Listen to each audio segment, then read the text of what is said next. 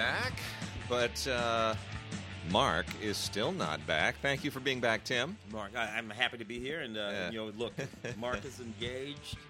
It seems to be. So, as the Mark's world turns, Mark's trip to Paris was apparently romantically very successful, and how could it not be? And she is here now. Which is why Mark is indisposed. I cannot wait to get him back on this show and just humiliate and embarrass him to the end of the year. Flyer miles. Oh, yes. Very much so. So, anyway, we got a whole bunch of fun stuff to talk about, and we are recording this now in the wake of the Super Bowl. So, everybody go back and see movies again. Yeah, that'll be... Tom Brady, 5 rings, man. Yeah, well, look... he's going to be 40 this year. A fantastic comeback. I got to be impressed. You can't help but be impressed. I mean, I've never wanted to sort of give him the props of being in the same league with Joe Montana and Terry Bradshaw. Look, man, when it comes, people talk about all these quarterbacks, greatest football, and they started Tom Brady and these Manning boys. You know, and I'm sitting there, I'm thinking to myself, Joe, Willie, name it. Yeah. You people haven't even mentioned Joe Willie. Yeah. Joe Willie with no knees at all. Yeah. Could play. So anyway, I have a little trouble engaging in these conversations if we're not going to talk about the greatest thing that Joe Namath ever did was the Love Boat. No, Joe Willie was a man that could wear pantyhose and was still damn manly. Let me see Tom Brady do that. I don't think so. All right. Well, also we should mention, Tim and I are going to be part of the KPCC Film Week Oscar show, which is going to be live. If you're in Los Angeles, come on down. Go to scpr.org, the Southern California Public Radio Station website, and that'll direct you to get some tickets. We're going to be first time down. You've been doing these things for way longer than me. Well, not that much longer, but yeah, we've done it at the Egyptian Theater with the Cinematheque for many years, and we're going to the Ace Theater downtown, the United Artists Theater. It's ancient. It was built for United Artists. It has been preserved beautifully, and it is in the Ace Hotel in downtown Los Angeles, Pickford and Fairbanks, and it's a much bigger space. Much bigger space. The unique thing about that space is that has always been an open and operating theater from day one. Not one of these refurbished and reclaimed. There are lots of those downtown. The Orpheum and other ones went away. I mean, during your childhood, because you're from here, I'm not. I've been here for 27 years. This is my 27th year. Congratulations. Wade is the first person I met. Wade is the first person I met when I came to L.A. We were working for Ye Who Shall Not Be Named. I don't know why we do that. They were actually lovely people. We were working for them, and you were my editor at Entertainment Today. Yeah. And which is a whole weird story in and of itself. That newspaper which was around from the 60s. But anyway, during your youth, what of those theaters, those downtown theaters on Broadway, were live happening theaters? During your youth, none of them were yours? None. Really? None. They all preceded even you as a native? Those things were, most of those downtown theaters stopped being theaters in the... Oh, gosh, I want to say the 1960s. They became swap meets and discos and everything else. And they've been slowly trying to get them one restored. or two have come back and been restored. And anyway, the Ace has always been there, always been operating. Yeah, Ace is the place. Yeah. It is a legendary theater. It is in beautiful condition. So at 1 p.m. on the 19th, Sunday, February 19th, 1 p.m., come on down to the Ace, and Tim and I will be on stage along with Claudia Puig and Peter Rayner and Justin Chang and Andy Klein and Amy Nicholson, Christy Lemire, Amy Nicholson. Yeah, we'll have a great old time. We'll all be up on. Actually, I think Claudia's out of town. Is Claudia not? I think Claudia is running a film festival somewhere at that time. Yeah. So she's been doing a lot of that. So we may not have Claudia, but we'll have a great time. We'll have a good bunch of people. Charles Solomon will, of course, weigh in on why everyone else is wrong about animation, and he is always right. Yeah. And so it'll be a good time. And that show will, for those who can't be there live, that'll be aired on the Film Week podcast, I guess, for those who don't get it. The following Friday, the 24th. That would be at 11 a.m. now. Film Week That's right. has moved Film up Week an has hour. moved to 11. I mean, of course, again, when you started doing the show... It was 11. It was an 11 o'clock show. Yeah, it was an 11 o'clock show when I started doing it, as a matter of fact. It was. And then we moved till noon, which I got to tell you, I kind of loved. Yeah, I did too. A little bit later in the day. Traffic But was that's better. okay. You know what? I'm kind of okay with the earlier thing. Now, we'll just get it a little bit earlier, and we'll see what happens. All right. Well, let's kick in here. We've got let's start off. We've got some LGBT titles here, which Tim can launch us on. Akron is the first one here. The name of this title. This is about a college freshman who goes to the University of Akron, where he meets and falls in love, with his first boyfriend. It's one of those sort of coming-of-age stories. Interesting hook is that the fella he falls in love with is on the football team. Which, of course, leads you to one of those stories about him being able to come out. Who's coming out? This kid is coming out. He wants the other guy to come out. Where it gets, yeah. That's all good. Yeah, but here's the thing that I wonder. All right, and far be it from me to sort of make these judgments about these things, sitting here a relatively straight man. But aren't we over the coming out thing now? Are we not done with that? I find it interesting. I'm curious as to how Moonlight is going to affect this, because Moonlight is, the LGBT films have been a niche, a target market, much like faith-based films. You love them or you don't. They're targeted to these people. They don't really aim to cross over. And once you start getting things like Moonlight, which raise the bar and find a crossover audience, I wonder how that if that has a reciprocal effect. Yeah, and just posing the question, what can these films be about now? Yeah. I understand. I was a big, I've always been a big Fest supporter, generally speaking. And back in those early days that we were just talking about a minute ago, I used to get sent to cover all of the gay films. Yeah. So I always had this sort of like affection for them. My brother's gay. I'm just from a very gay friendly society. I'm from a very gay friendly family. These things never really affected me in any particular way. It was just always sort of cinema for me. But I noticed long ago that most of this cinema was about the process of coming out in one way or another, whether it was really, really funny films like In and Out. Remember that one with sure. It was Kevin Kline and Tom Selleck back in the day.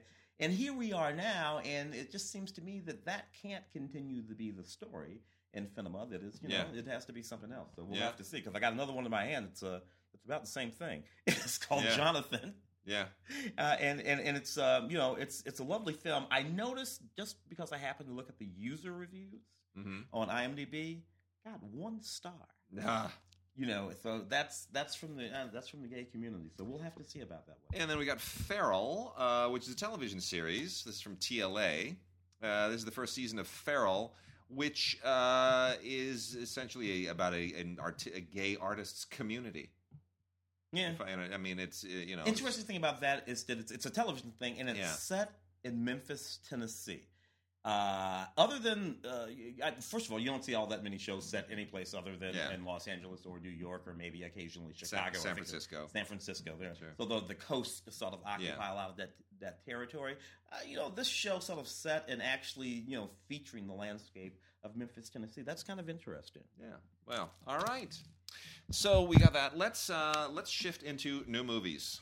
Yeah. And Tim, I am an enormous fan of Queen of Katwe. I'm a little disappointed this did not get more love at the Oscars. Yeah. I get why it didn't. Yeah.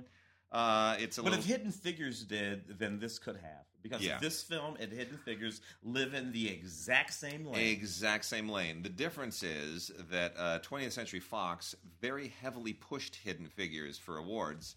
And Disney was content for Queen of Katwe to just sort of be there and make some money, and they don't really get behind their films in an Oscar way anymore, which is really sad. Queen of Katwe is directed by Mira Nair and tells a true story. And mind you have to understand, Mira Nair, Indian director, but she lives in Uganda. Yeah. She has always lived in Uganda. There's always been a very, very large Indian diaspora that lives in Uganda, all the way back to when Idi Amin kind of persecuted them and tried to drive them out. But they've always been there. And so she considers Uganda and the people of Uganda as much her home and her people as she does India. That is significant because Mira Nair, who I adore, by the way, I truly adore her. I've interviewed her twice. For some reason, she always remembers me, calls me Mr. Wade.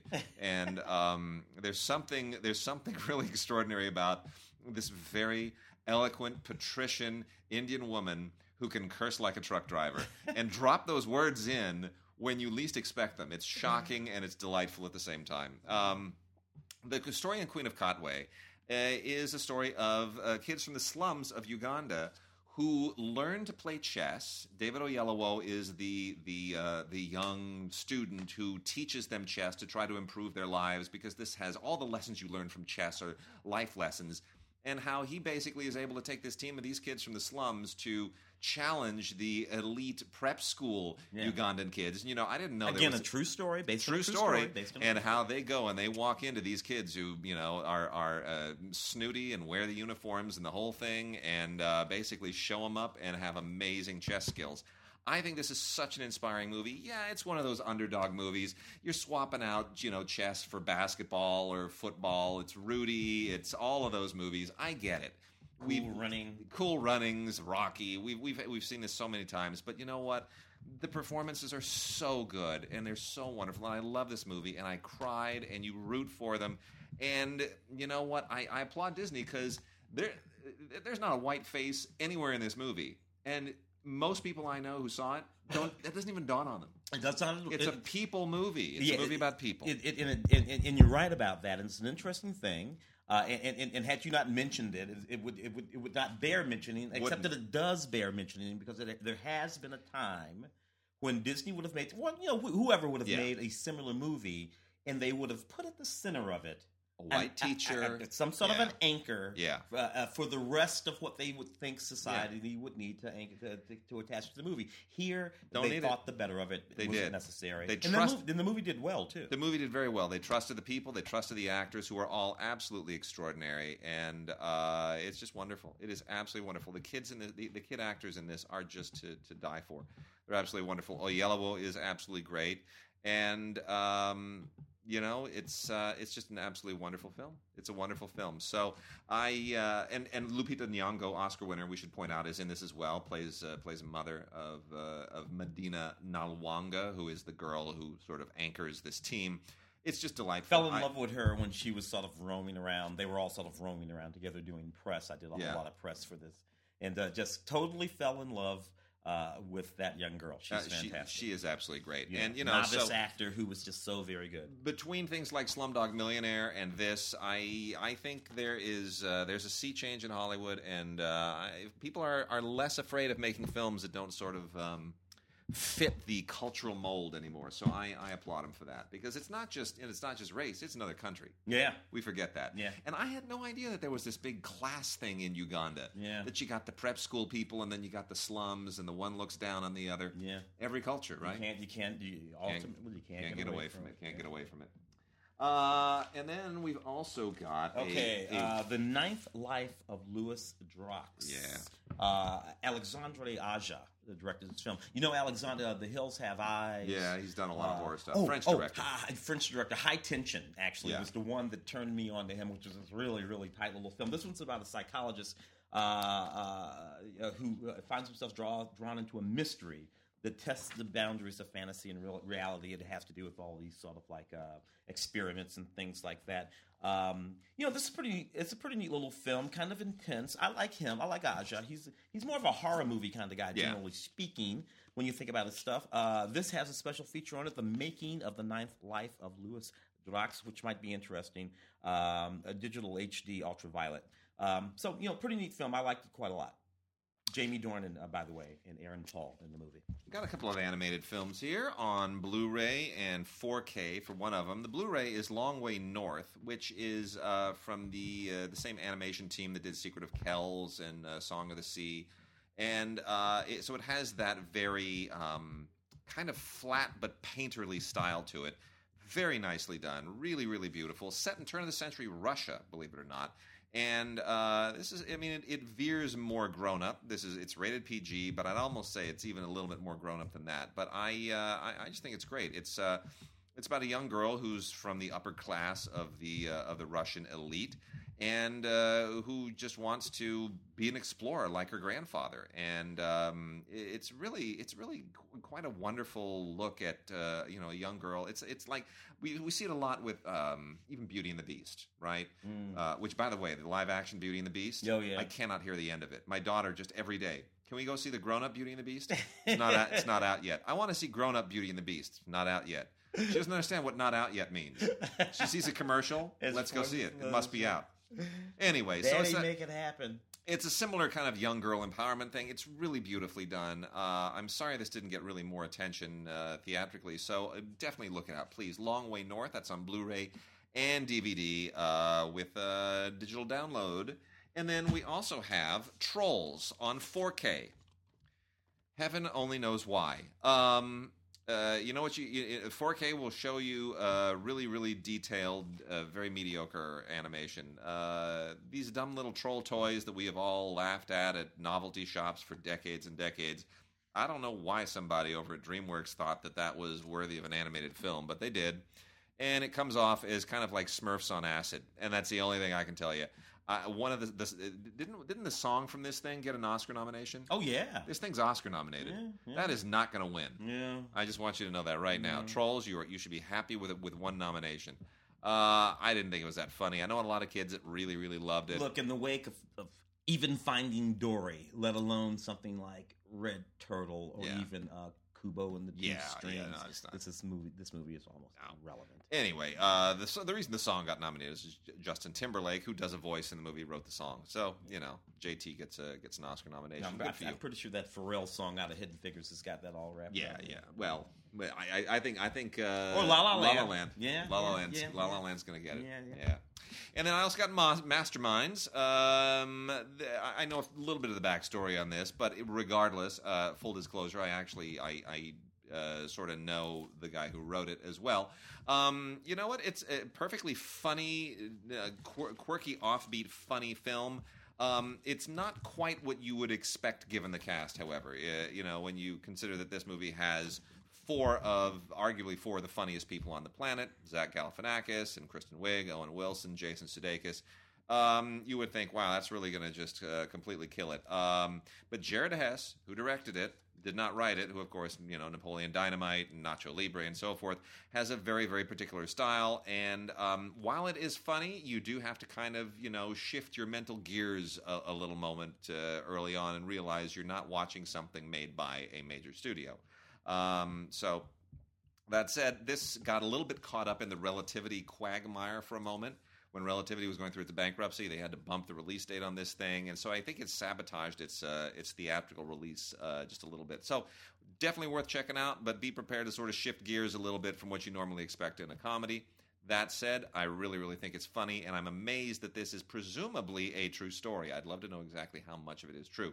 For just crazy whack job goofy outlaws, and it's a heist film where everything that can go wrong does go wrong. So anyway, it is inspired indeed by a ridiculous true story, but I got to find out just how ridiculously true it really is. Yeah, it doesn't always make for a good movie. No, but sometimes it does. Yeah, I got one here. Want me to knock this one off? Yeah, let's do it. Two Lovers is the name of the film. The name of the film, Two Lovers and a Bear. I don't know. This is an interesting film, mostly because of the setting. It's about these two young people who are at this remote outpost near the North Pole. They fall in love. One of them has some issues, and they decide that they're going to take a deep, deep trek into the Arctic tundra to try to work out their issues. I don't know if that's a good idea. But in the context of the film, it works out okay. Some lovely, lovely footage, up in the Great White North, polar bears and all that kind of stuff. Not particularly much on the film here, but a lovely sort of heartfelt. You ever watch Orphan Black? Yeah. The girl from Orphan Black who plays terrific. All the characters. She's fantastic. She's the girl in the movie. Oh, that's great. And that's what's interesting about the film. But she's only playing the one girl. So, it's not like Orphan Black. Got a couple of guys with guns movies. You always got to love it when a Blu-ray or a DVD has a guy with a gun on the cover. It just, you don't need who cares what it's about? It's a guy with a gun. It's so 80s. It really is. So Idris Elba, who really is in kind of a groove now, I think he realizes that if he wants to just make a crappy movie where he's a guy with a gun, it's okay because people love him and no one's going to hold it against him because it's a payday. Yeah. Idris continues to just be the Teflon movie star these days. In The Take, which is otherwise pretty mediocre. This is a Blu-ray with an ultraviolet coat on it. He just plays one of those rogue spies who's, trying to figure something out. And, there's a heist and a whole thing that happens. And, he's just running around with a gun putting the pieces together. We've seen this movie 1,000 times. There's nothing particularly amazing about it. But you know what? It's got Idris Elba in it, so therefore it is by definition unique. And then a little bit more interesting is Desierto. This is with Jeffrey Dean Morgan and Gael Garcia Bernal. This is... I thought that was pretty good. It's not bad, right? It's not bad. So this is directed by Jonas Cuarón, who is Alfonso Cuarón's son, who was his co-writer on Gravity, right? Mm-hmm. And Jonas is, not a bad filmmaker. I don't know that he's in the same league with his dad, but he's certainly learned a few things. He's a decent writer, and he put a pretty decent little movie together here for his directing debut. And I don't begrudge him any of that nepotism. He certainly paid his dues and earned his shot. So this is one of those movies where you got bunch of guys it takes place around the U.S.-Mexican border, right? The dangerous lands, the modern badlands, and it has a little bit of a modern Western flair to it. I would almost call it kind of in the same vein as Hell and High Water, but maybe just a notch and a half below. But that's not a bad place to be. No. Yeah. Funny that kind of film, that tone of film, Hell and High Water, of course, nominated for an Academy Award in one or two categories. I think Jeff Bridges has got one, and the film itself has one, right? Yes. If you had told me a couple of years ago that kind of film would make it back into the Academy Award, I would have been like, really? I think that's kind of played out, but no. When done well, they're done well. The whole. There's a whole. I won't get into all the details. Jeffrey Dean Morgan's a bad dude. He's been a bad dude ever since he made his debut as a really sweet guy on Grey's Anatomy. He's gone on to just play bad dudes. Yeah, well, he has that face. He does. Anyway, so he's a bad dude chasing a lot of people around, and Gael Garcia Bernal never plays bad dudes because we're supposed to love him all the time because he has such a sweet face, and that's just the way it is. But anyway, it's it's good. It's good. Blu-ray, DVD, and ultraviolet on that one. Desierto. And then Tim, we got a couple of Frank and Lola, kind of dug that too. Michael Shannon and Imogen Poots. Yeah, we got two love movies here, Loving and Frank and Lola. You like Frank and Lola? I did too. I was surprised it was sweet, but it didn't really make it in the awards mix, did it? No. Look, and that's a bit of odd casting there. They're set in Las Vegas. He's a chef. She's this fashion designer chick.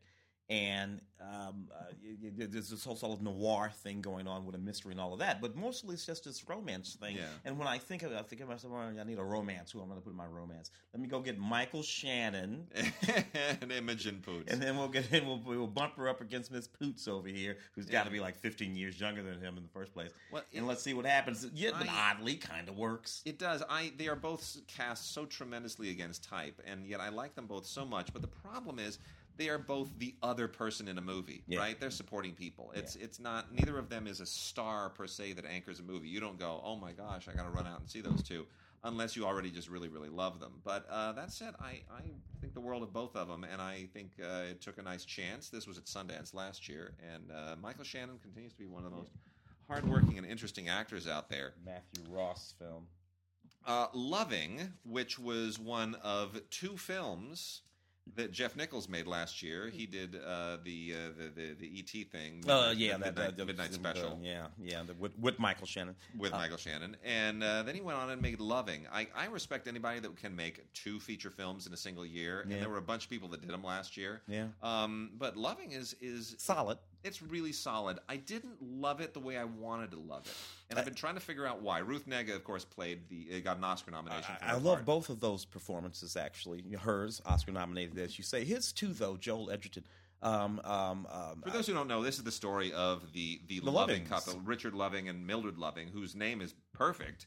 But historically, they're the ones that sort of it was their marriage against the law in the South that led to the 1967 miscegenation case. That's right, which overturned laws against interracial marriage in America. Yeah. And the nice thing is, it's not a preachy film. It doesn't sort of lay it on thick. Doesn't wear it on its sleeve. It's very quiet. Very quiet. As were these humans, as these two people were, which we know, of course, from a wonderful documentary. Yes, exactly. That features footage of these actual humans, some of which they duplicate in that film in a fairly nice way. Anyway, it's a very solid film, nominated where it's nominated. As you said, Ruth, I'm not sure. Is something else nominated about Loving? Maybe a screenplay or something? I think it may have gotten a screenplay nod. Yeah. Appropriately. Not nominated for Best Picture, for instance. Which I expected it to be. There's a 10th slot there, so plainly it didn't get enough number ones.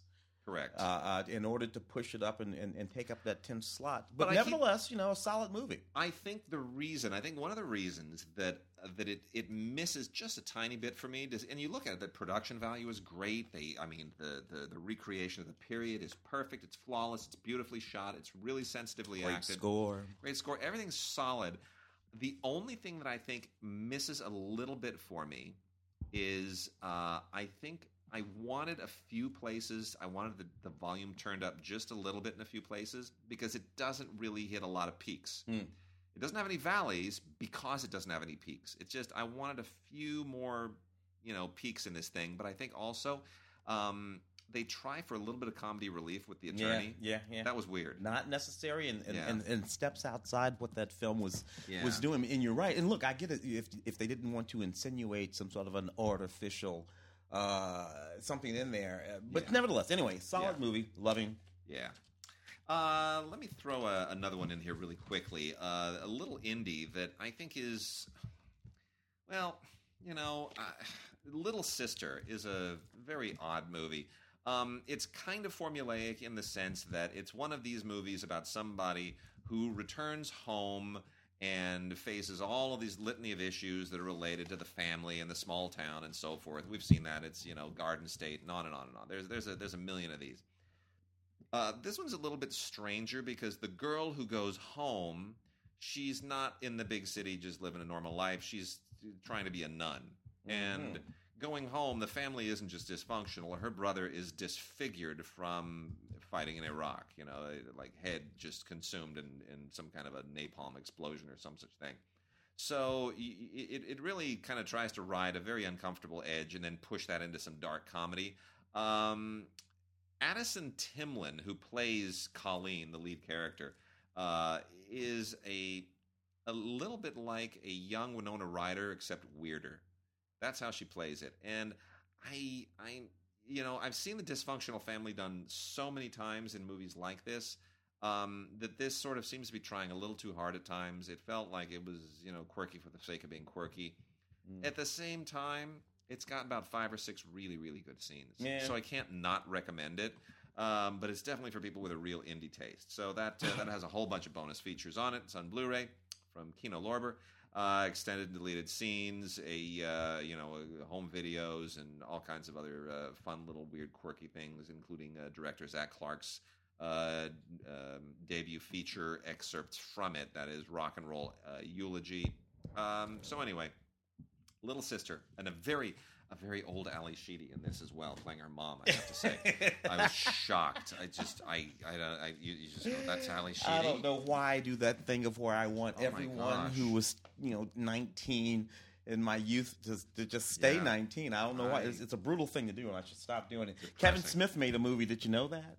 Kevin Smith made a movie called Yoga Hosers? Yeah, Yoga Hosers. Anyway, it's one of these. It's self-distributed, by the way. Self-distributed, which of course he's been threatening to do, as though Anyway, I'm not going to start crapping on Kevin Smith here. 2 teenage yoga enthusiasts team up with this manhunter to sort of battle evil and ancient evil presence. One of those kind of things. He got his buddy Johnny Depp to come out and be in the movie. Of course, he also got Johnny Depp's daughter, Lily Rose Depp, to be in the movie. And if you put Johnny Depp's daughter in the movie, guess what Johnny Depp will do? He'll be in the movie. I guess so. Of course, Johnny Depp was in his previous film, that one with where the guy turned into the walrus. Walrus. There. Anyway, that's what this is all about. Doesn't look like there's anything particularly interesting on this. Rated PG-13. Actually, there is a bonus featurette that comes with. Yeah. Life on the Line is one of these John Travolta movies that John Travolta has been making lately. John Travolta and Nicolas Cage are my two favorite hair actors. Sometimes I check out their movies just to see which wig they're going to be wearing. Yeah. I particularly like Nick Cage's sorcerer wig. Yeah. Whenever he plays somebody magical and he wears that long. Anyway, John is playing like an everyday guy. The movie really, it's about these guys who work these sort of high wire tension wires. This particular one is set in Beaumont, Texas. Set in Texas anyway. It's in the middle of a storm. They have to go out there and keep the electricity going for the folks. And it's about his family and a train and a bunch of stuff. It's really bad. Nevertheless, special features, Life on the Line music video, which includes Darius Rucker and some behind-the-scenes stuff and some interviews with the principals there in John Travolta's movie Life on the Line. When did he make that change? When did John... when did John? About 2 or 3. And these are all theatrically released movies, by the way. This is a theatrically released movie. When did that happen? John Travolta has had about 5 different careers. Yeah, and he's probably TV John Travolta, Vinnie Barbarino, and then movie star John Travolta, in musicals, Saturday Night Live musical, all the way through Staying Alive and a few others. Went away for a while, made some crap movies. Quinn brought him back. Yeah, made him a pop icon, John Travolta. Yeah, and then he started making things like Face Off, Broken Arrow, big gigantic big movies, A-list director, big movie, John Travolta. And then he made his L. Ron Hubbard thing. He produced that, right? And starred in it and directed it. And I think that might have been what pulled the ripcord. That may have, Anyway, Life on the Line. So Martin Sheen in a 2-disc special edition. This is a DVD only, and the movie is The Vessel. This is an interesting movie. There's an English language version and a Spanish language version on this because it's directed by Julio Quintana. Fascinating kind of movie. Not really a theatrical. This is very, very niche because Martin Sheen, very religious guy, very Catholic. Yeah. And he speaks Spanish. And because he is Spanish. His real name is Martin Estevez. I went to school with the family. Yeah. They were all Estevez at the time.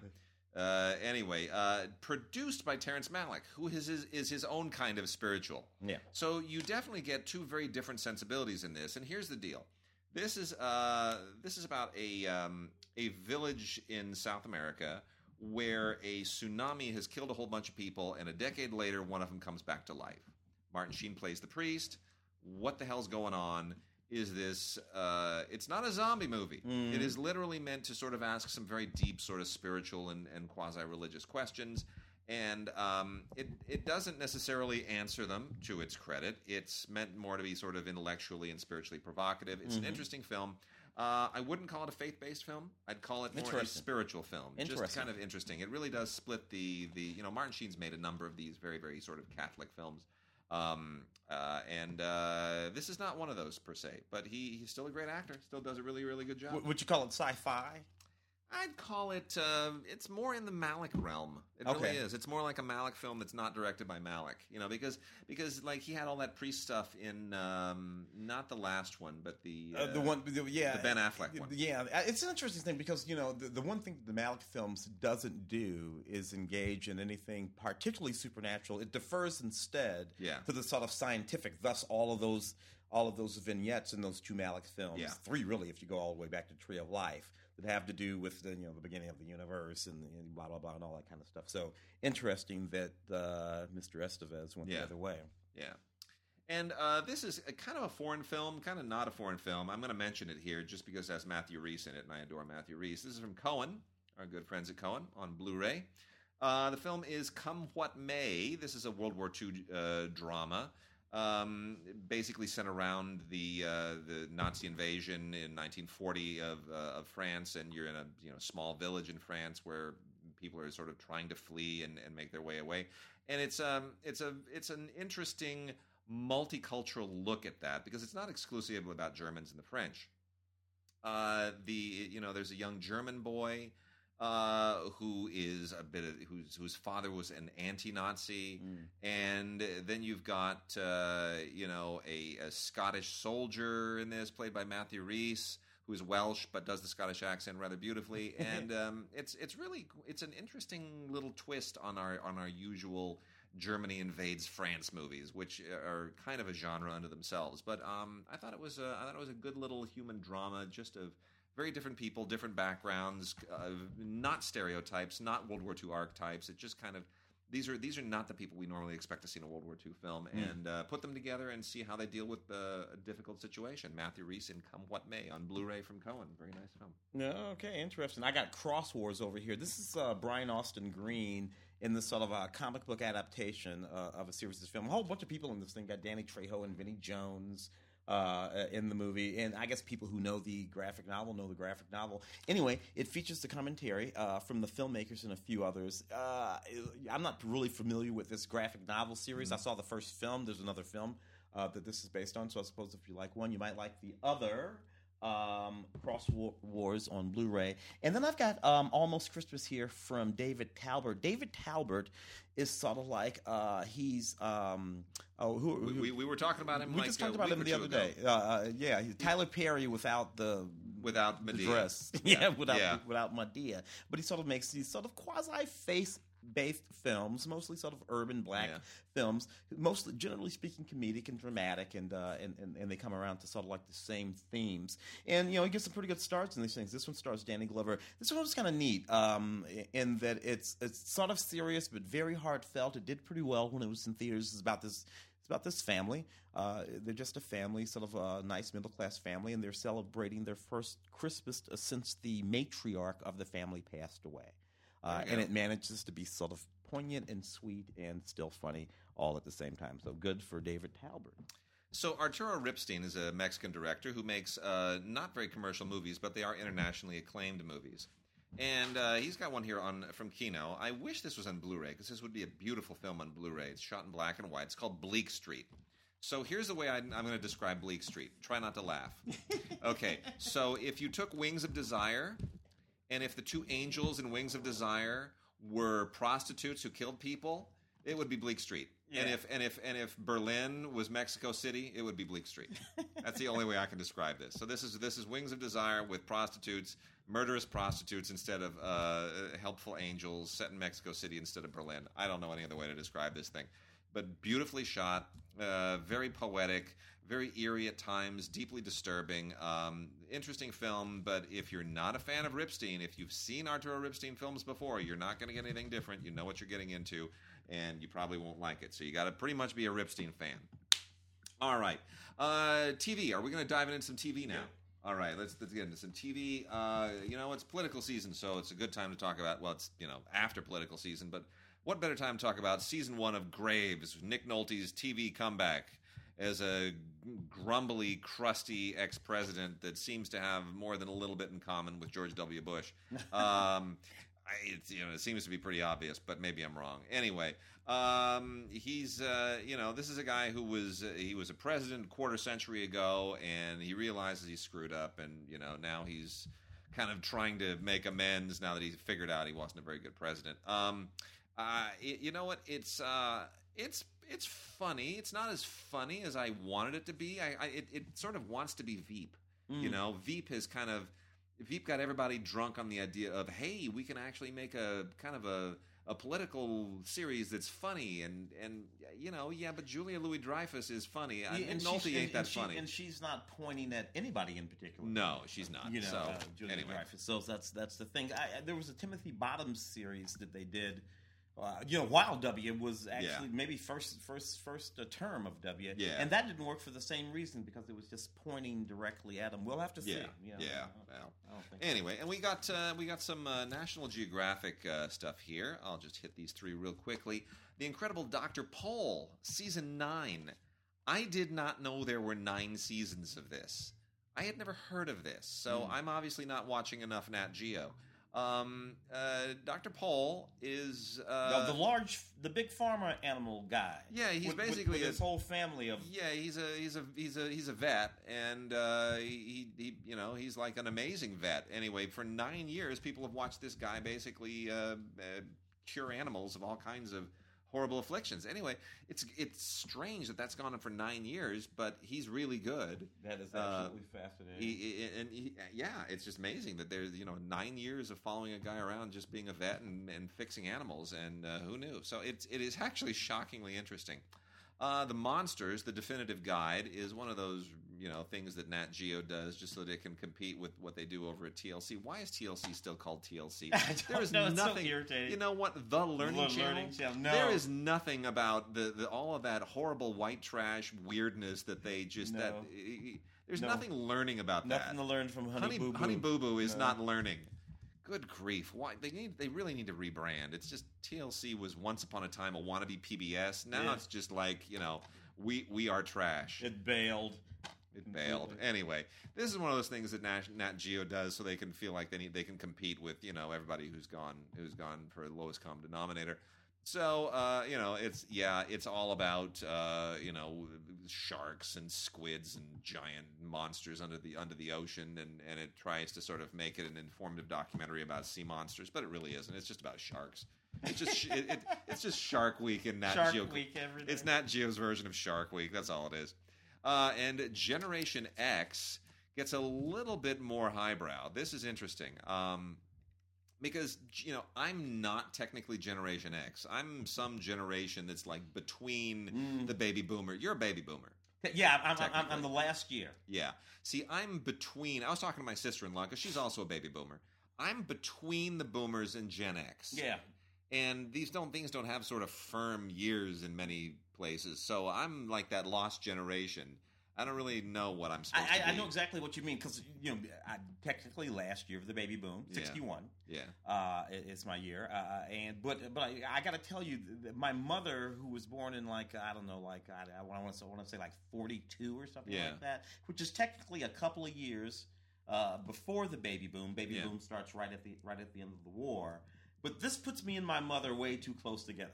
So I'm like, you know what? I'm claiming Gen X. 2 discs, 6 episodes of the major milestones of the Gen X generation, and it includes Tiananmen and the fall of the Berlin Wall and all of this stuff. And it kind of begins with Watergate and Nixon and moves on through all of this really interesting stuff. And it is fascinating what Gen X really went through. It explains a great deal. Certainly explains my incredible disdain for Gen X and why I never did have that. You were always a little pissy. Yeah, but I hate everybody. That's who I am. They didn't bother me all that much.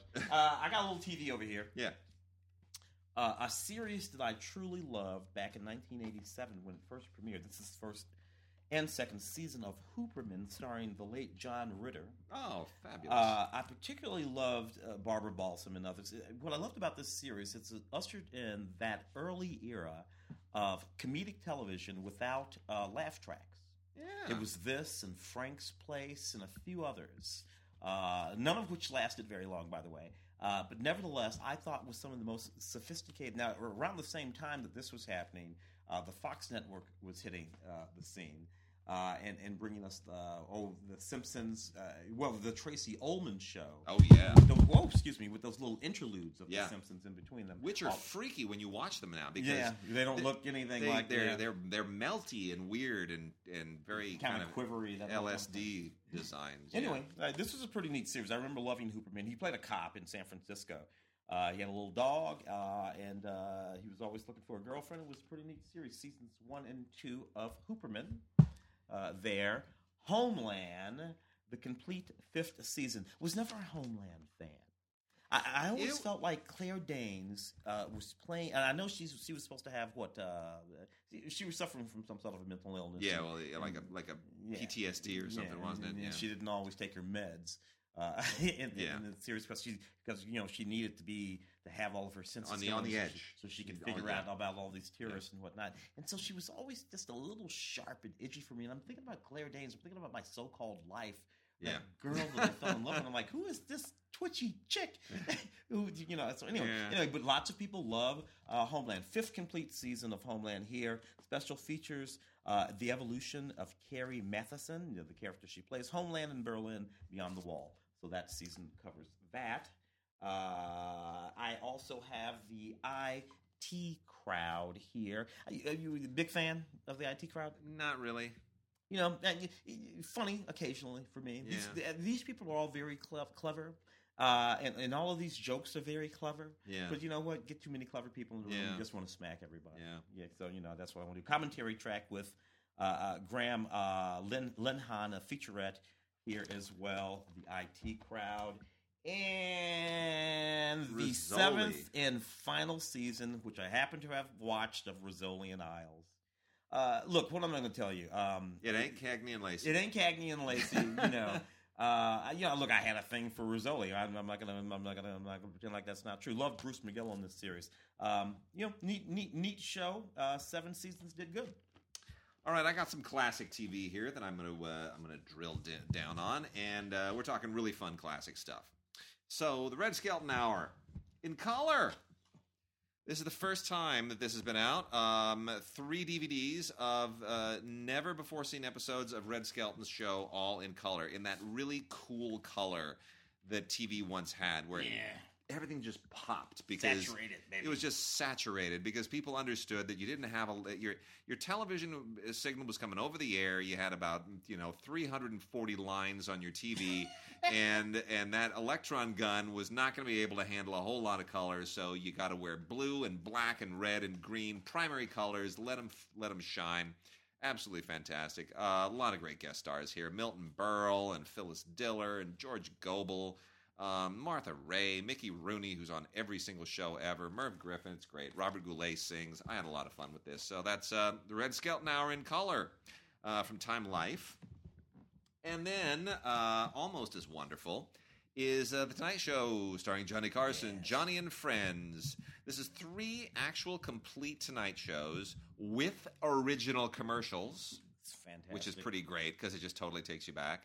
And it is amazing that Jerry Seinfeld has been doing the exact same routine for like 30 years, and he hasn't aged. He looks the same.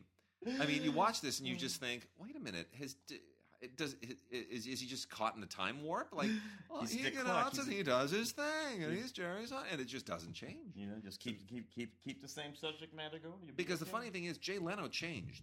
I was physically changed, and his comedy changed. Oh, his comedy totally changed because Jay Leno used to be the guy who would tell these long stories, and when he went up on the Tonight Show, everything was it was rapid fire. It was like a joke every 5-10 seconds. He really switched it up, and his stand-up before that was completely different. It's amazing. He'd do all those Mavis jokes and all really neat stuff. Dynasty, the first season, is also out, and you know what? What can I say? It's Dynasty. This was by the way, this is the season that had Al Corley playing David Carrington, and Blake Carrington, of course, played by John Forsythe, who at the time was also being Charlie on the voice of Charlie on Charlie's Angels. Yeah. And I remember thinking, man, if anything happens to him, ABC is screwed. They lose not only the star of Dynasty, but the voice of Charlie and Charlie's Angels. You're done. The first season of Dynasty was pretty fantastic. Linda Evans was still breathtakingly beautiful. She was in the early 80s. This first season is really sharp. It was, let's be honest, this was a total response to Dallas. CBS's Dallas. Yeah. And ABC said, well, we're going to out Dallas. Yeah. We're going to really defeat you. And they made the very smart move that they're not going to have a guy be the villain.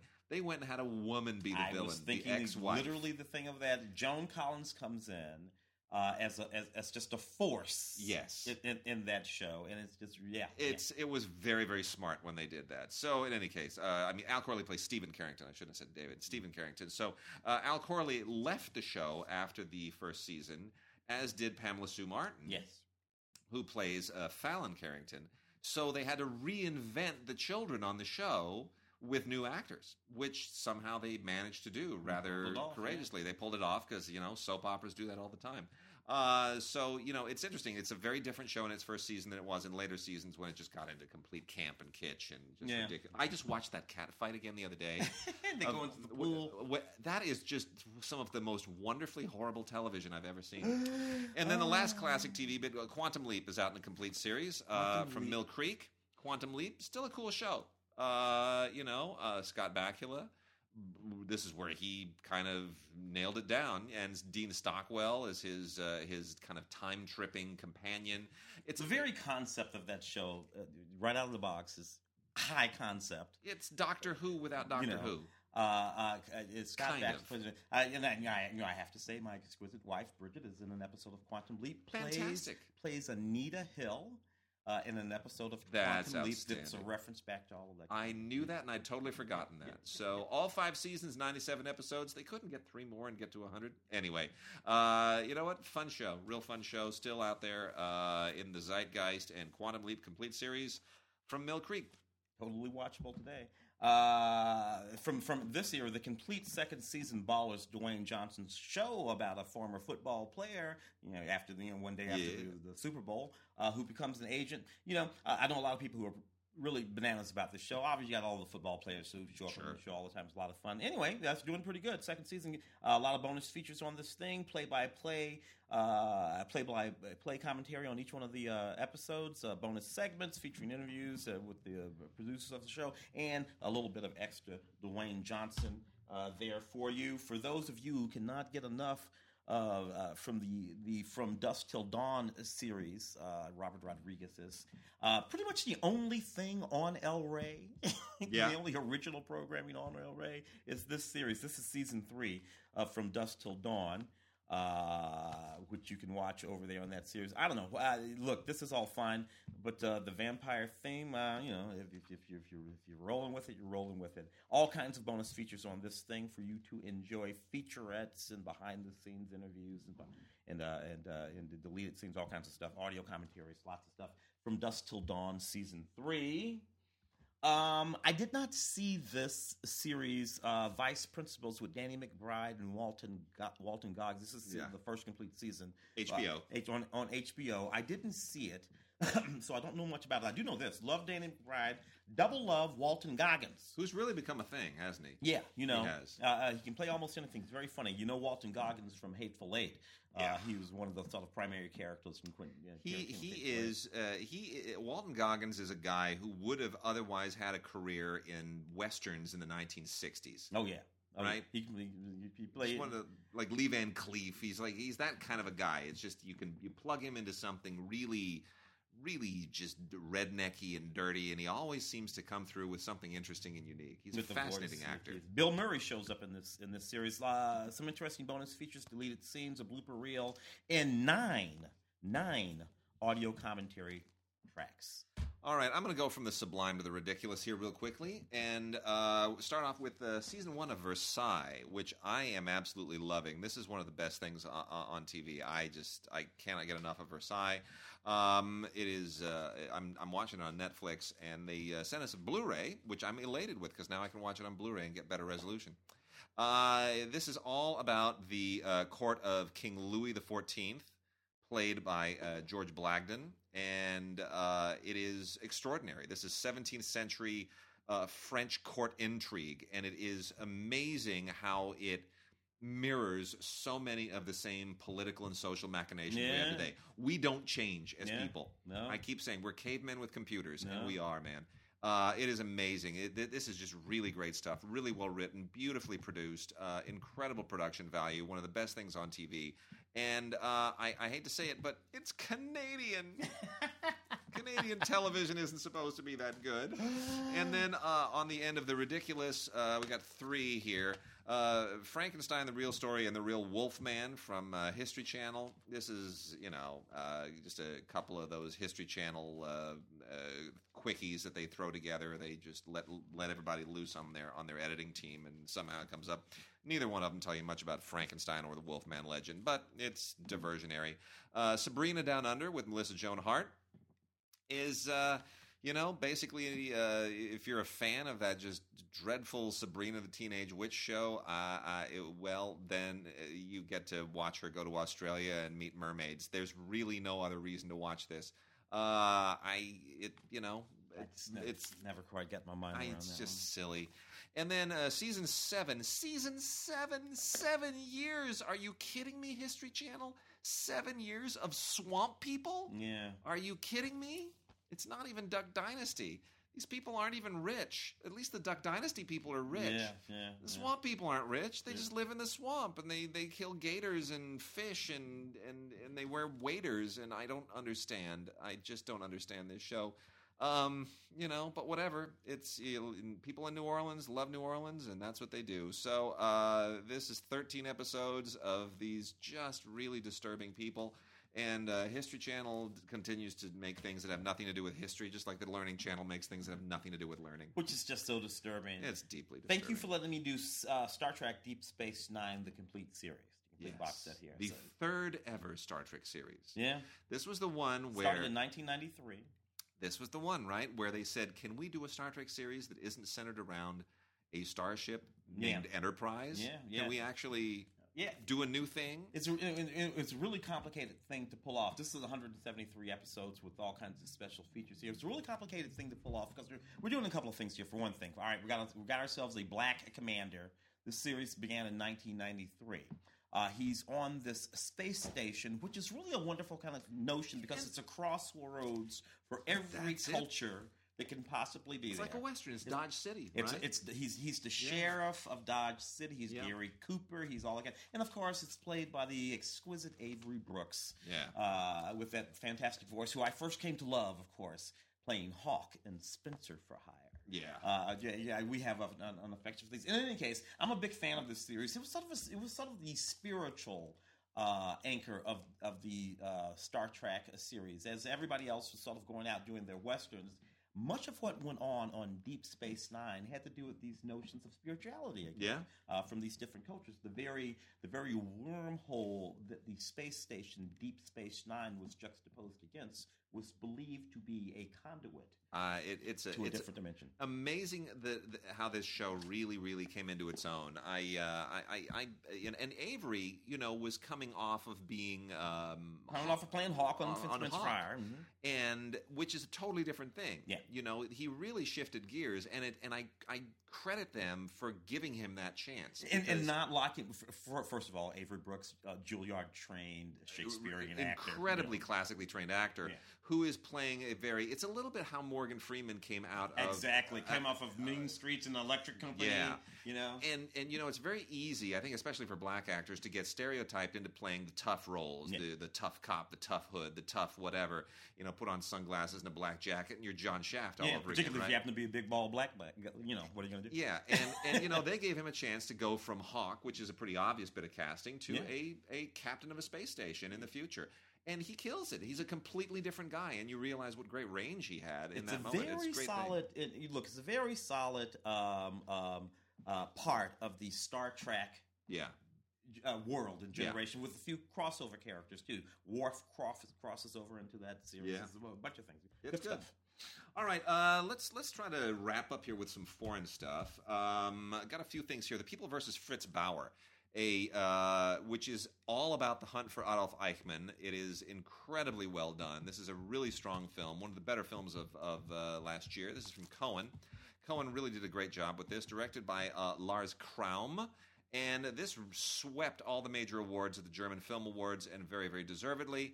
Set in 1957, and just follows the paces of this story absolutely to a perfect T. Beautifully acted, beautifully made in every conceivable way. It's really, really worth seeing. Just a beautifully, beautifully made film about a really important piece of history. And then a great French film from last year, which was the Cannes Film Festival winner for Best Actress for Emmanuelle Bercot. I'm sad that it didn't do better here theatrically. I'm really, really sad that Film Movement isn't releasing this on Blu-ray, but we at least get it on DVD. And the film is My King, otherwise known as Mon Roi. It goes by both titles. Directed by Mai Wen, who did Police a few years ago. Now, Mai Wen is a really interesting director because her background, if you watch this really dysfunctional relationship in this movie, you have to understand Mai Wen was a teenager when she had an affair with Luc Besson. Okay, so she and Luc Besson, and she, they had a kid together, and it's a rather scandalous relationship that she had with Luc Besson, and I won't get into all the details. You can Google it, but Mai Wen is nonetheless an amazing director. She is the sister of Isilde Lebesco, the actress, who is in this as well. So all of that out of the way, My King is really an extraordinary film about two people who should simply not be together, but they are compelled to be together. And Vincent Cassel plays the guy who sweeps Emmanuelle Bercot off her feet. And then, of course, this relationship goes through all kinds of twists and turns in a very kind of Ingmar Bergman-esque way over the years. And it winds up being incredibly powerful and very poignant. And I highly recommend this. It's a clinic in great acting and great filmmaking, especially directing of actors. Includes outtakes and a deleted scene, as well as the short film that Mai Wen made called "I'm an Actress."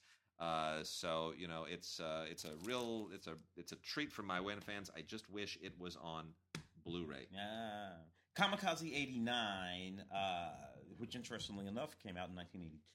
Yeah. Directed by Wolf Grimm, but starring Fassbender. Yeah.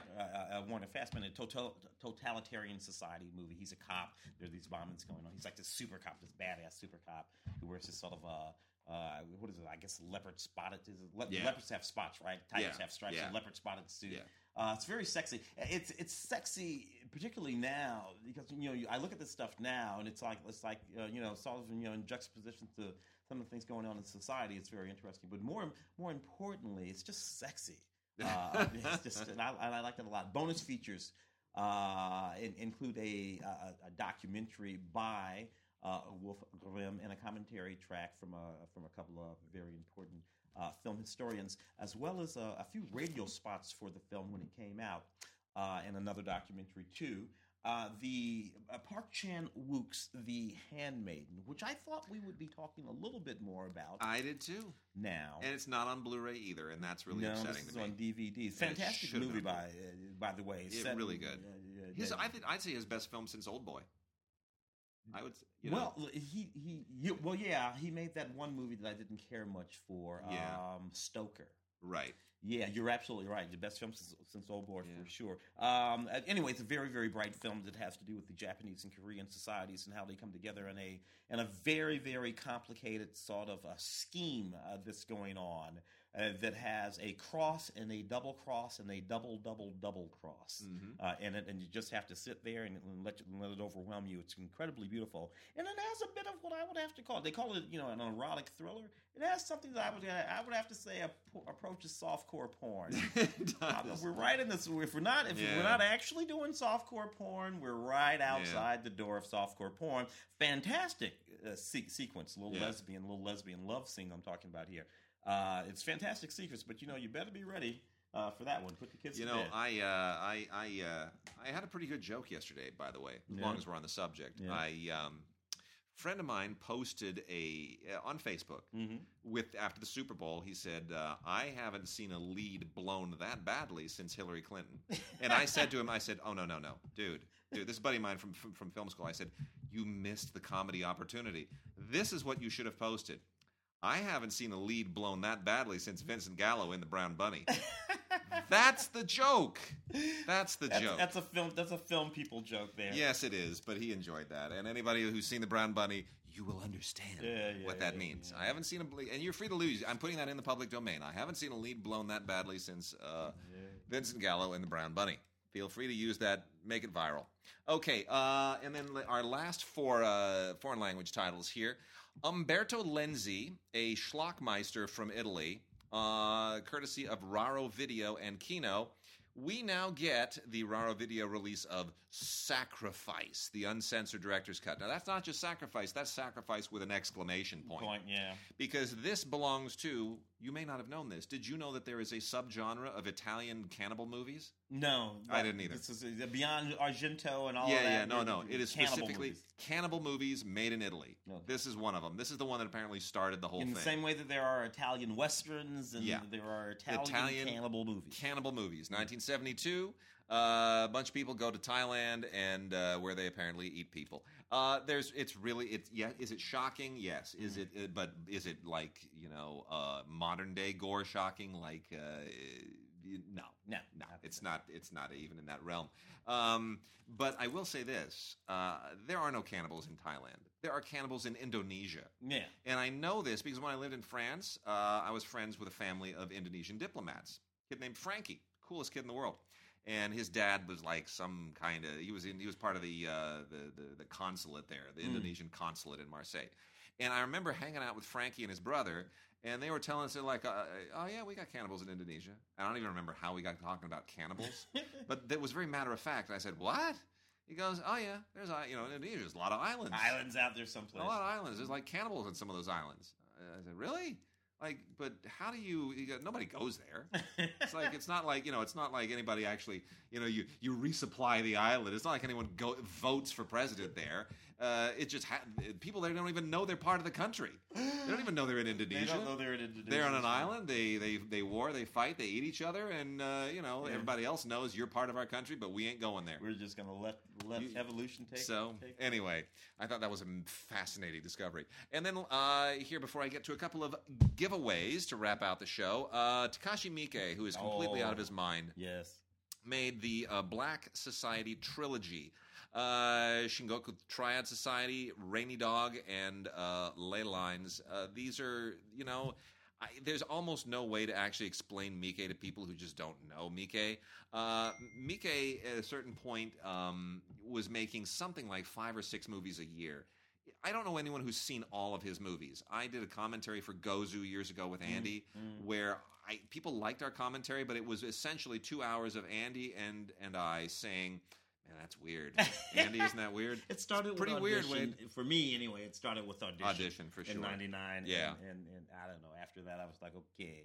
Yeah. So anyway, this takes place, nighttime Tokyo, triads, Yakuza wars, and just all. There's a mixed race guy here. It's a lot of crazy, weird Yakuza insanity. It's just drug-fueled Yakuza flying without a net. It's reckless, abandoned filmmaking. And it is Miike. It is pure Miike through and through. I've met Miike. I've interviewed Miike. He never looks you in the eye. He wears sunglasses and stares at the corner of the room. And he'll, if you say, do you like rainy days? He will say, in Japanese, of course, red.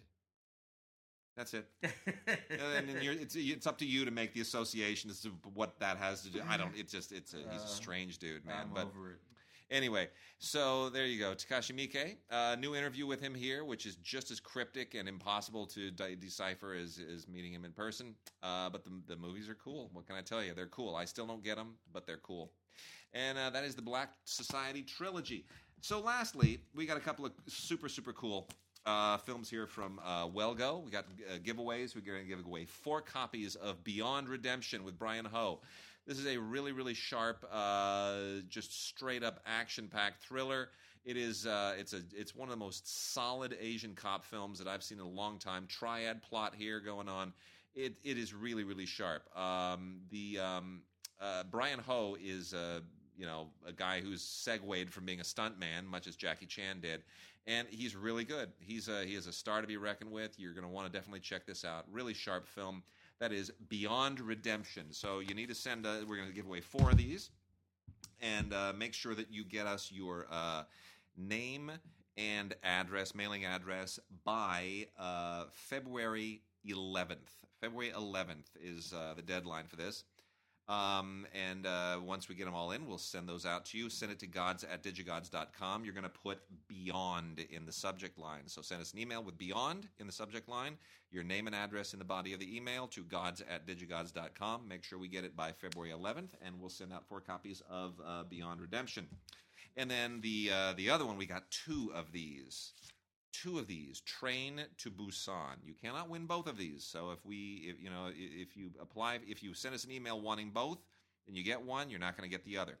So know that going in. Train to Busan by Yeon Sang-ho is a Korean zombie film that I think is super cool. We're giving away two of those. Send us an email to gods@digigods.com with Busan, B-U-S-A-N, in the subject line. Again, name and mailing address in the body. And I will say this, just to wrap the show out. Train to Busan is maybe the best zombie film I have seen in 20 years. Yeah, better than World War Z. Way better, because it takes place on a train. Basically, like everything else, there's a viral outbreak, and this guy is trying to get his daughter to her mom on the train, and, he's been kind of an absentee dad. And meanwhile, while they're on the train, the zombies are going crazy, and it becomes a little bit like Speed, right? Speed, Runaway Train, Speed. Speed. It's a chase movie. Can't stop the train. And a zombie movie at the same time. But the socio-political aspect of it, what it says about Korean society and North Korea and fear of the zombies from North Korea, right? Yeah. There's an actual metaphor at work here. As opposed to World War Z, where the zombies are actually just zombies. Great movie. All right, we'll see you next week.